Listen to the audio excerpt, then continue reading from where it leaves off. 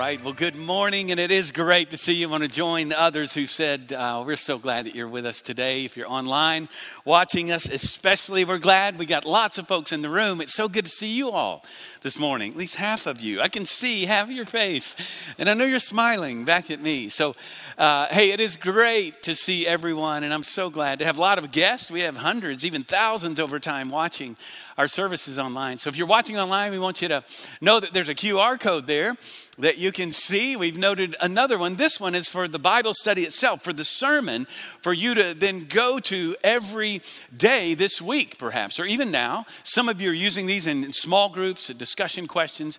We just want you to join in. We're seeking to apply the word, not just hear me for about 30 minutes or so, but instead to apply God's word. So today I want to focus in on the last of the fruit of the Spirit. If you've been with us, we've been walking through the fruit. And if you're new to this, you're going, what is the fruit of the Spirit? We'll talk about that. I want to begin with a question, just straightforward. I mean, let's dive straight in. I want to ask you the question, is your life under control? Like, is every area of your life just under control? Now, I know the answer to that. What area of your life is out of control? Now, a mass confession here from me. Entering into the pandemic, I've entered into some bad habits. I don't know about you. I don't know if you've entered into some, a lot of us, maybe we're not working out quite as much as we were. You're not going to the gym. You're not in a group workout or something you might do. Maybe, here's my confession. I don't know why it started. I'm like eating ice cream like at night. Like I can't. And you might, well, Jeff, come on, you can eat some ice cream. If I don't get a handle on this, it's going to get out of control. I'm just telling you. I was not doing this before the pandemic, and yet, ice cream's pretty good. And I need some self-control. You picked up on it. That's what we're going to talk about today, is this last fruit of the Spirit, self-control. But I want you to think so that you can really apply this message. What area of your life is out of control? Now, quickly, I'm guessing some of you, right away, we know some things. I want you to focus in. Maybe it's on one thing. Maybe it's 5 things. Maybe you make a list even now as I'm talking. Let the Spirit work in your heart, in your life this morning. I want to play this out for you a little bit. Are your finances out of control? Is your spending out of control? Is Amazon out of control in your life? Maybe relationships are out of control. Maybe you gossip too much, just out of control. You don't even know it. Maybe you have a negative spirit. Can I say it? Maybe it's alcohol is out of control in your life. Some form of medication. Maybe it's your thought life. Maybe it's sexual sin. Maybe it's lust, out of control. Maybe for so many, even in this room and watching me, maybe it's pornography. Porn is out of control in your life. What you're bringing into your eyes, what you're seeing, what you're allowing to come in to your home is out of control. Maybe your pursuit of the acceptance of others or your performance. Maybe you can't stop. Maybe you're lazy. Maybe you can't stop working. You're out of control.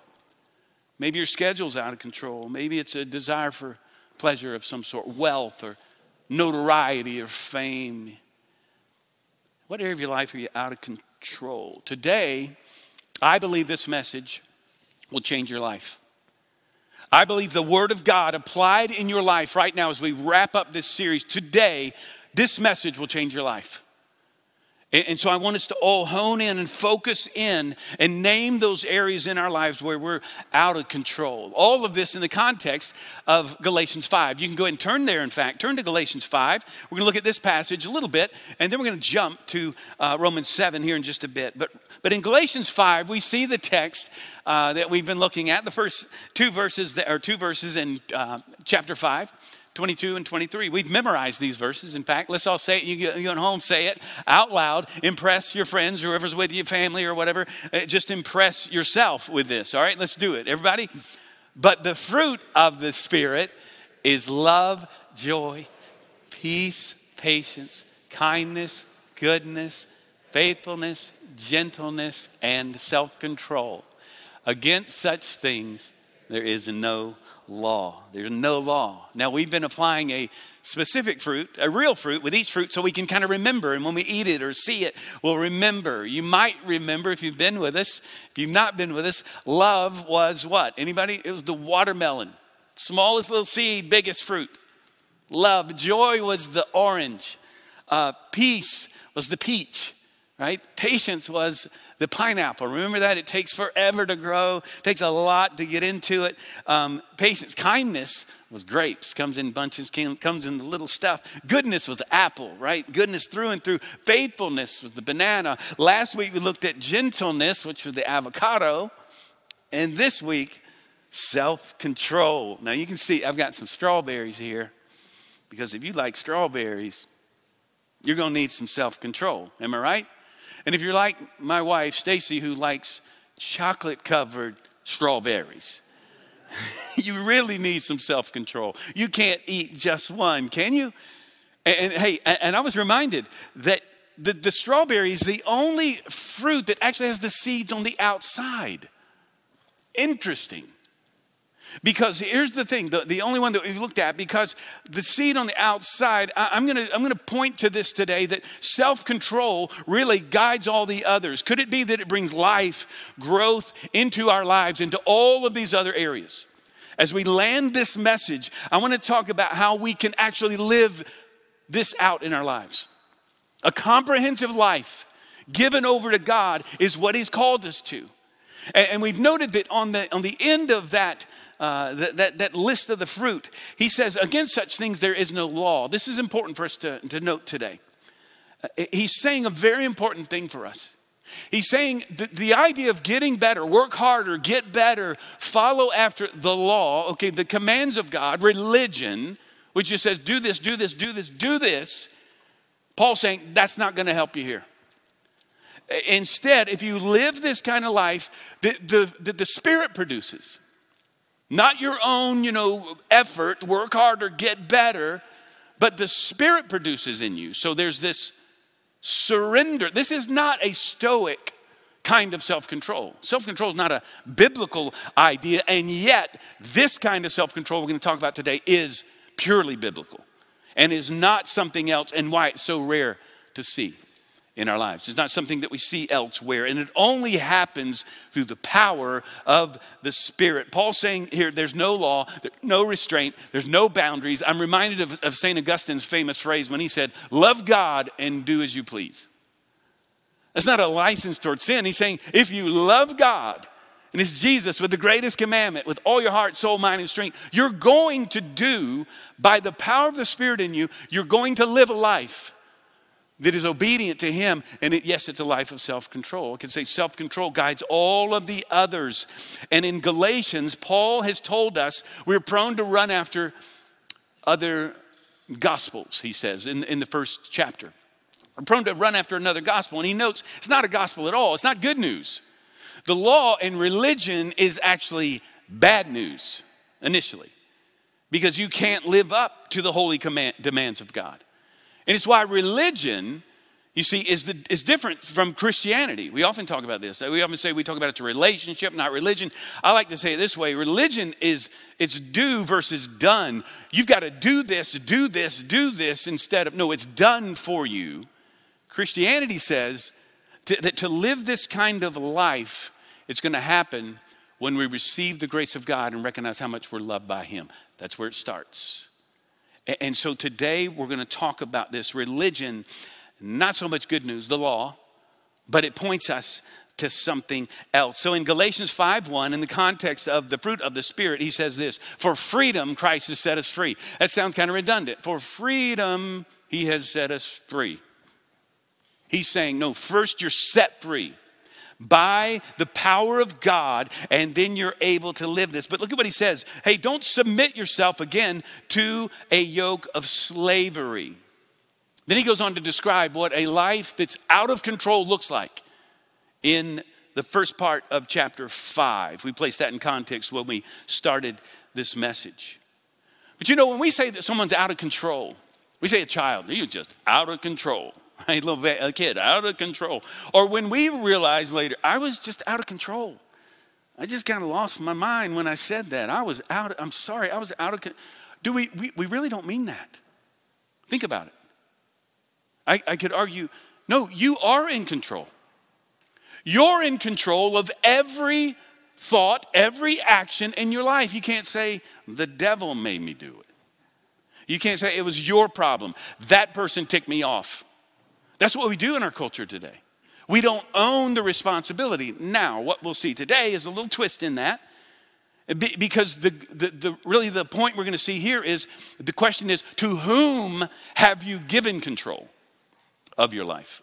Over to the stuff of the flesh we're going to talk about, or to the Spirit of God. We've got a decision to make. Jesus had said in John 8, you know this passage perhaps, if you abide in me, in my word, if you live in me and walk with me, you are truly my disciples. And you will know the truth, and the truth will set you what? Free. Evidently, we need to be liberated, set free from something. Paul is simply echoing the words of Jesus here in Galatians 5, and he's repeating these words, but we have a twofold problem here. One, we've got to recognize that we're in desperate need of rescue. And that's the first thing I want us to see. The second thing that I see here as a problem is many of us we don't think, I guess first of all, we don't think we need to be free. I mean, like, is your life out of control? You say, well, not really, Jeff. Look at me. I'm dressed. I'm here today. I'm not out of control. I'm good. I'm doing well. A lot of us don't realize we need rescue. That's the first step. The next one, just to set all this up, is a misunderstanding of what freedom is. I talk to our young people here, our children, and yes, adults. A lot of us think freedom is just doing whatever I want to do. And young people, listen, freedom is not doing whatever you want to do. Because given over to whatever I want to do, that leads to all kinds of problems, right? We could all share stories of here's what happened when I went that way, to what I wanted to do. Freedom's not doing whatever you want to do. It's the freedom to do what you ought to do. Those are two very different things. We're talking about self-control here today. And so if you can't, here it is, if you can't do what you ought to do, that's not freedom.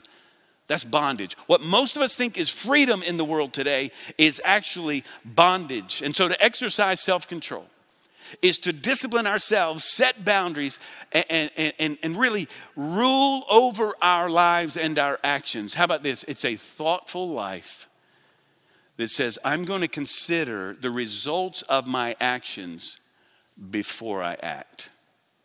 That's a life of self-control. That's biblical self-control. Someone or something is controlling your life. And let's talk about it. Turn to Romans 7, Romans chapter 7. This is an amazing passage. I'm so glad this passage is in the Bible. And as you're turning there, let me place it in context again. Now I'm going to another chapter, but another place. But self-control is thinking before you act. It's considering the results, again, of your actions before you act. But watch this. It's not ultimately self-control. It is, as we've talked about, it's spirit control. Someone is controlling your life. And we make decisions every day. Who is it going to be? Will it be what we're going to see here, the flesh, my own control, or will I give it over, render it over to the Spirit of God? Romans 7, verse 13 through 21, Paul's been talking about the law. Now, to be clear, the law is God's holy commands. It's his standard, his holiness. It's all that is in the law. What we know about God's call for us to holiness and to live our lives for him. He's been saying, hey, we don't like to be told what to do, but the law is actually good. And we think, well, no. Have you ever thought this? If I didn't know all the laws of God and I didn't know he was holy, then I'd be kind of set free from all this stuff. It's a burden. Paul's arguing this, and then he says this in verse 13, did that which is good, okay, the law, then bring death to me? He's saying, if I didn't know the law, was that the problem? The law comes after me. And all these crushing demands are on me. He says, by no means, it was sin. Here's what he's saying. The law is not the problem. My sin is the problem, producing death in me through what is good, in order that sin might be shown to be sin. And through the commandment, or really the holy law of God, might become sinful beyond measure. In other words, reveal sin totally in my life. For we know that the law is spiritual, but I am of the flesh, sold under sin. Look at this. He says, I'm the problem. The first thing I want us to see here today is I'm the problem. So I want to talk about three things. Taking notes, here it is.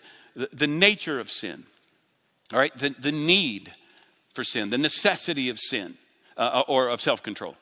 And then finally, the new normal of self-control, all right? Because I'm going to land this and send us off. Everybody's talking about the new normal. I believe that today you can begin this process of being set free from that particular sin that you don't think you can overcome. You've entered a pattern or habitual sin and you've named it. The Spirit is speaking into your heart. And what Paul is saying here is this: my sin is the problem, but the law, though it's good to reveal the problem, cannot fix my problem. I want you to see the nature of self-control, because the nature of self-control then points us to really the nature of sin and what we're up against here. Paul is saying here, as he does in Galatians and other places, it's like looking in a mirror. This morning you looked in a mirror, or if you're home, maybe you haven't looked in the mirror yet. But most of us we looked in the mirror. Am I looking good? Am I okay? And maybe you looked in the mirror and said, I'm having a bad hair day. Now, I never have a bad hair day. Or I'm having a bad hair life, okay? But you look in the mirror and you go, there's trouble, but you never pull the mirror off the wall in order to fix the problem. Nobody does that. The mirror reveals the problem, has no power in it to fix the problem. The law reveals the problem. Praise be to God. His holy commands reveal the problem, but the law cannot fix the problem. This is what Paul is arguing here. So the nature of self-control then is this. This is not a worldly self-control. He says, I'm sold into sin in verse 14. I'm a slave to sin. The first step here is to admit you have no power over that particular sin in your life. You really don't. That's the problem. Well, I overcame it that one time, and then I gave it up, and now I'm back. What is going on here? Listen, your self-help books will not help you. Your favorite blogger won't help you. I don't know if Oprah won't help you. Because you cannot help yourself. And this is the first thing we've got to come to grips with. Look at verse 15. For I do not understand my own actions. Anybody? I love that this is in here. Arguably the greatest Christian who ever lived. He's telling us, for I do not do what I want, but I do the very thing I hate. Now, if I do what I do not want, I agree with the law that it is good. What is he saying? He's saying, hey, if I can't be trusted with what is best for me, I can't figure it out, then it's obvious God needs to tell me what's best for me. And this is true for every single one of us. The law is good. Look at verse 17. So now it is no longer I who do it, but sin that dwells in me. Now, it does sound like, wait, you abdicating? What you're saying? The devil made me do it. It wasn't me. No. That's not what he's saying. He's noting the human nature, that we're all totally depraved before God without hope. For I know that nothing good dwells in me, that is in my flesh. For I have the desire to do what is right, but not the ability to carry it out. For I do not do the good I want to do, but the evil I do not want to do is what I keep on doing. And friends, if we could step up to the mic and say, here's my thing. Every one of us. Multiple things in our lives. Verse 20, now if I do what I do not want, it is no longer I who do it, but sin that dwells within me. Paul is saying literally, I'm out of control. I'm out of control. So to understand the nature of self-control, we've got to understand the nature of sin. Why I'm taking time to do this. Because, you can say, hey, just say no. Just say no. How's that working out for you? Right? Stop it. Just say no. Just say no. Look, just say no. It may educate, but it cannot eradicate the problem. The problem is you have no power within you to say no. I was reading a story this past week, a robbery that took place in Houston. A guy went into Costco and he hid behind a display for hours. They shut the place down. He's still in there. And then the cameras show him later. He goes over and just breaks open all the cases of jewelry and such. I don't know if you buy jewelry at Costco. I didn't know they had jewelry there. I'd be going to the frozen section or something. He's running out the back of the place. They'd never caught him. It was an inside job. And then I started reading stories of these heists. You know, it's like a great movie. It truly has happened. Armored cars, businesses, banks have been robbed, and it's been an inside job. Here's my point. Every sin is an inside job. Every sin in your life comes from within. The real enemy of the soul is within. And it's called the desires of the flesh. It's the flesh is what Paul references here. Look at verse 16. Earlier in Galatians, this is chapter 5, verse 16 on the screen. He's noted, he describes it this way, but I say walk by the Spirit and you will not gratify the desires of the flesh. For the desires of the flesh are against the Spirit and the desires of the Spirit are against the flesh, for these are opposed to each other to keep you from doing the things you want to do. But if you are led by the Spirit, if you keep in step with the Spirit, you are not under the law. Okay, so two possibilities here. There's a civil war going on inside of your heart. We all know it experientially. We all know this. It's the desires of the flesh up against the desire of the Spirit. And Paul is saying, listen, that is the nature of self-control. So let's talk about the need. Let's talk about the need. Now, the need is self-evident here. We've already talked through this a bit. But what I'm saying here is your need for self-control is critical if you're going to live a Christian life. It's central. You can't live the Christian life without self-control. This is why this is so important, and I think why Paul places it at the very end. So look at verse 21. Back to our passage here in Romans. So I find it to be a law. Like, this is not a theory. This is not something this is always the case that when I want to do right, evil lies close at hand. For I delight in the law of God in my inner being, but I see in my members another law waging war against the law of the mind. Watch this, of my mind. Keep that in mind. And making me captive to the law of sin that dwells in my members. Wretched man that I am. Who will deliver me from this body of death? He's saying again, I'm out of control. I need help desperately. Friend, you and I need help desperately. You can't live this life we've been called to live, if you're a believer, without self-control. In fact, Proverbs 25:28 says this, it's like a city whose walls are broken through is a person who lacks self-control. That last statement that Paul makes in verse 24, I love how the Message puts it. It says this, I've tried everything. Nothing helps. I'm at the end of my rope. Is there no one who can do anything for me? Isn't that the real question, he says. Who will rescue me? Who is going to rescue me from this lack of self-control, this life that's out of control? I want us to talk about now. We've talked about the nature, the need. Now I want to talk about the new normal of self-control. As we land this message and land this series, everybody's talking about the new normal. But what if, friends, listen, what if today, starting today, that sin in your life that's become habitual ends starting today?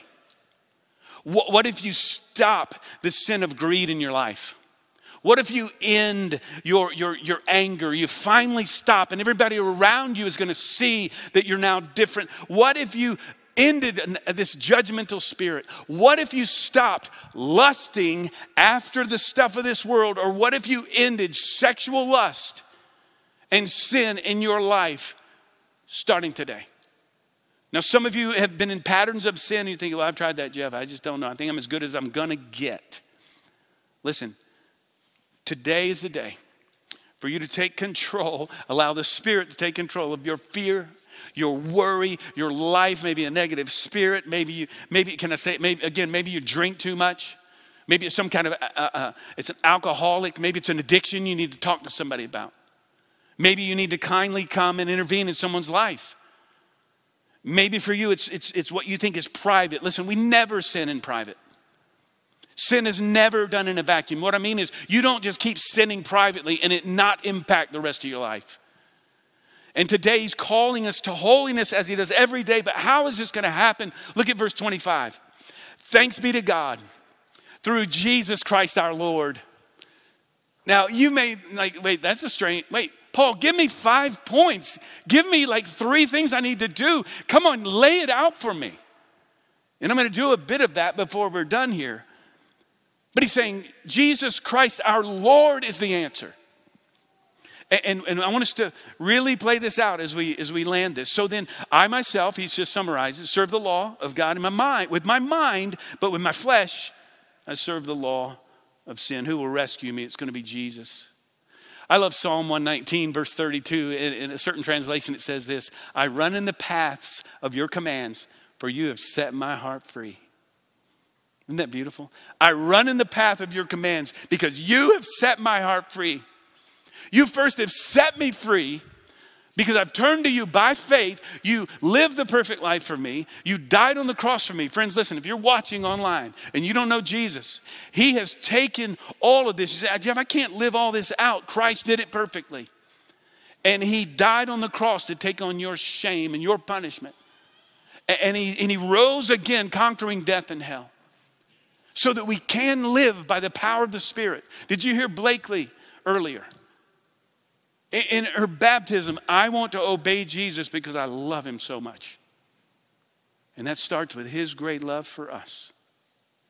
And so our memory verse this week is 2 Timothy chapter 1, verse 7. For God gave us a spirit not of fear, but of power and of love and self-control. This is so critical for us to understand. And listen, we do this together.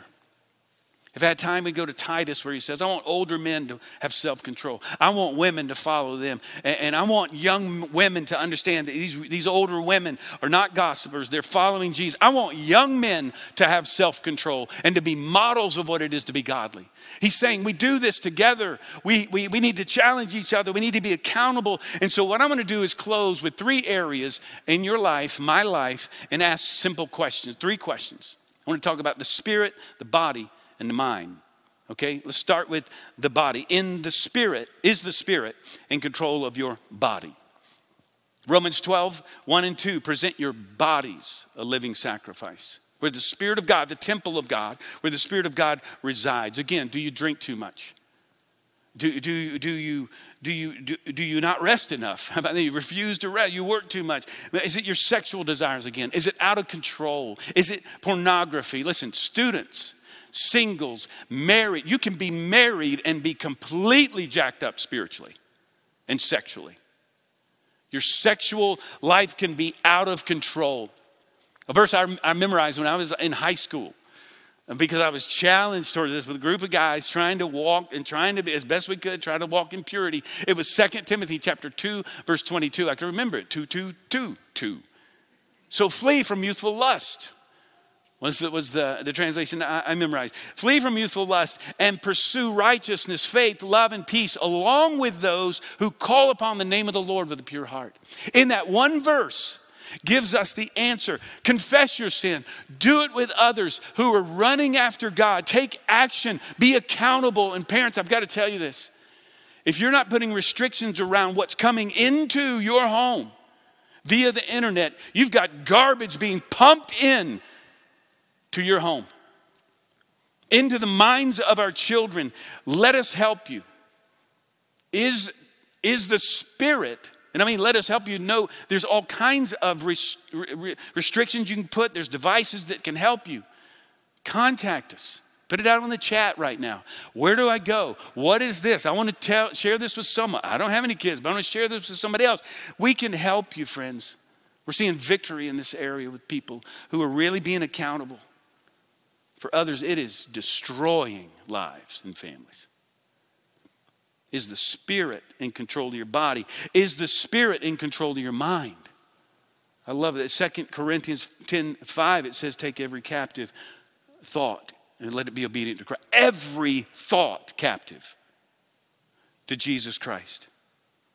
Because it all starts in the mind. James tells us in chapter 1, the anatomy or the process of sin, how it plays out, kind of the life stages of sin. It's lured, we're enticed.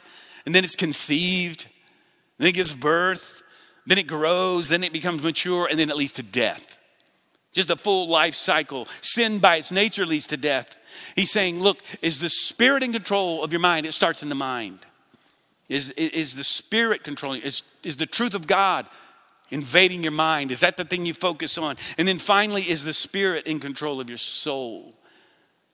In 1 Peter, he says, it's to abstain from the passions of the flesh, which wage war against your soul. This word nephesh in the Hebrew is an understanding of the soul was kind of the total person. Sometimes we translate it heart, the core. It's the whole person. Is your life under the control of the Holy Spirit?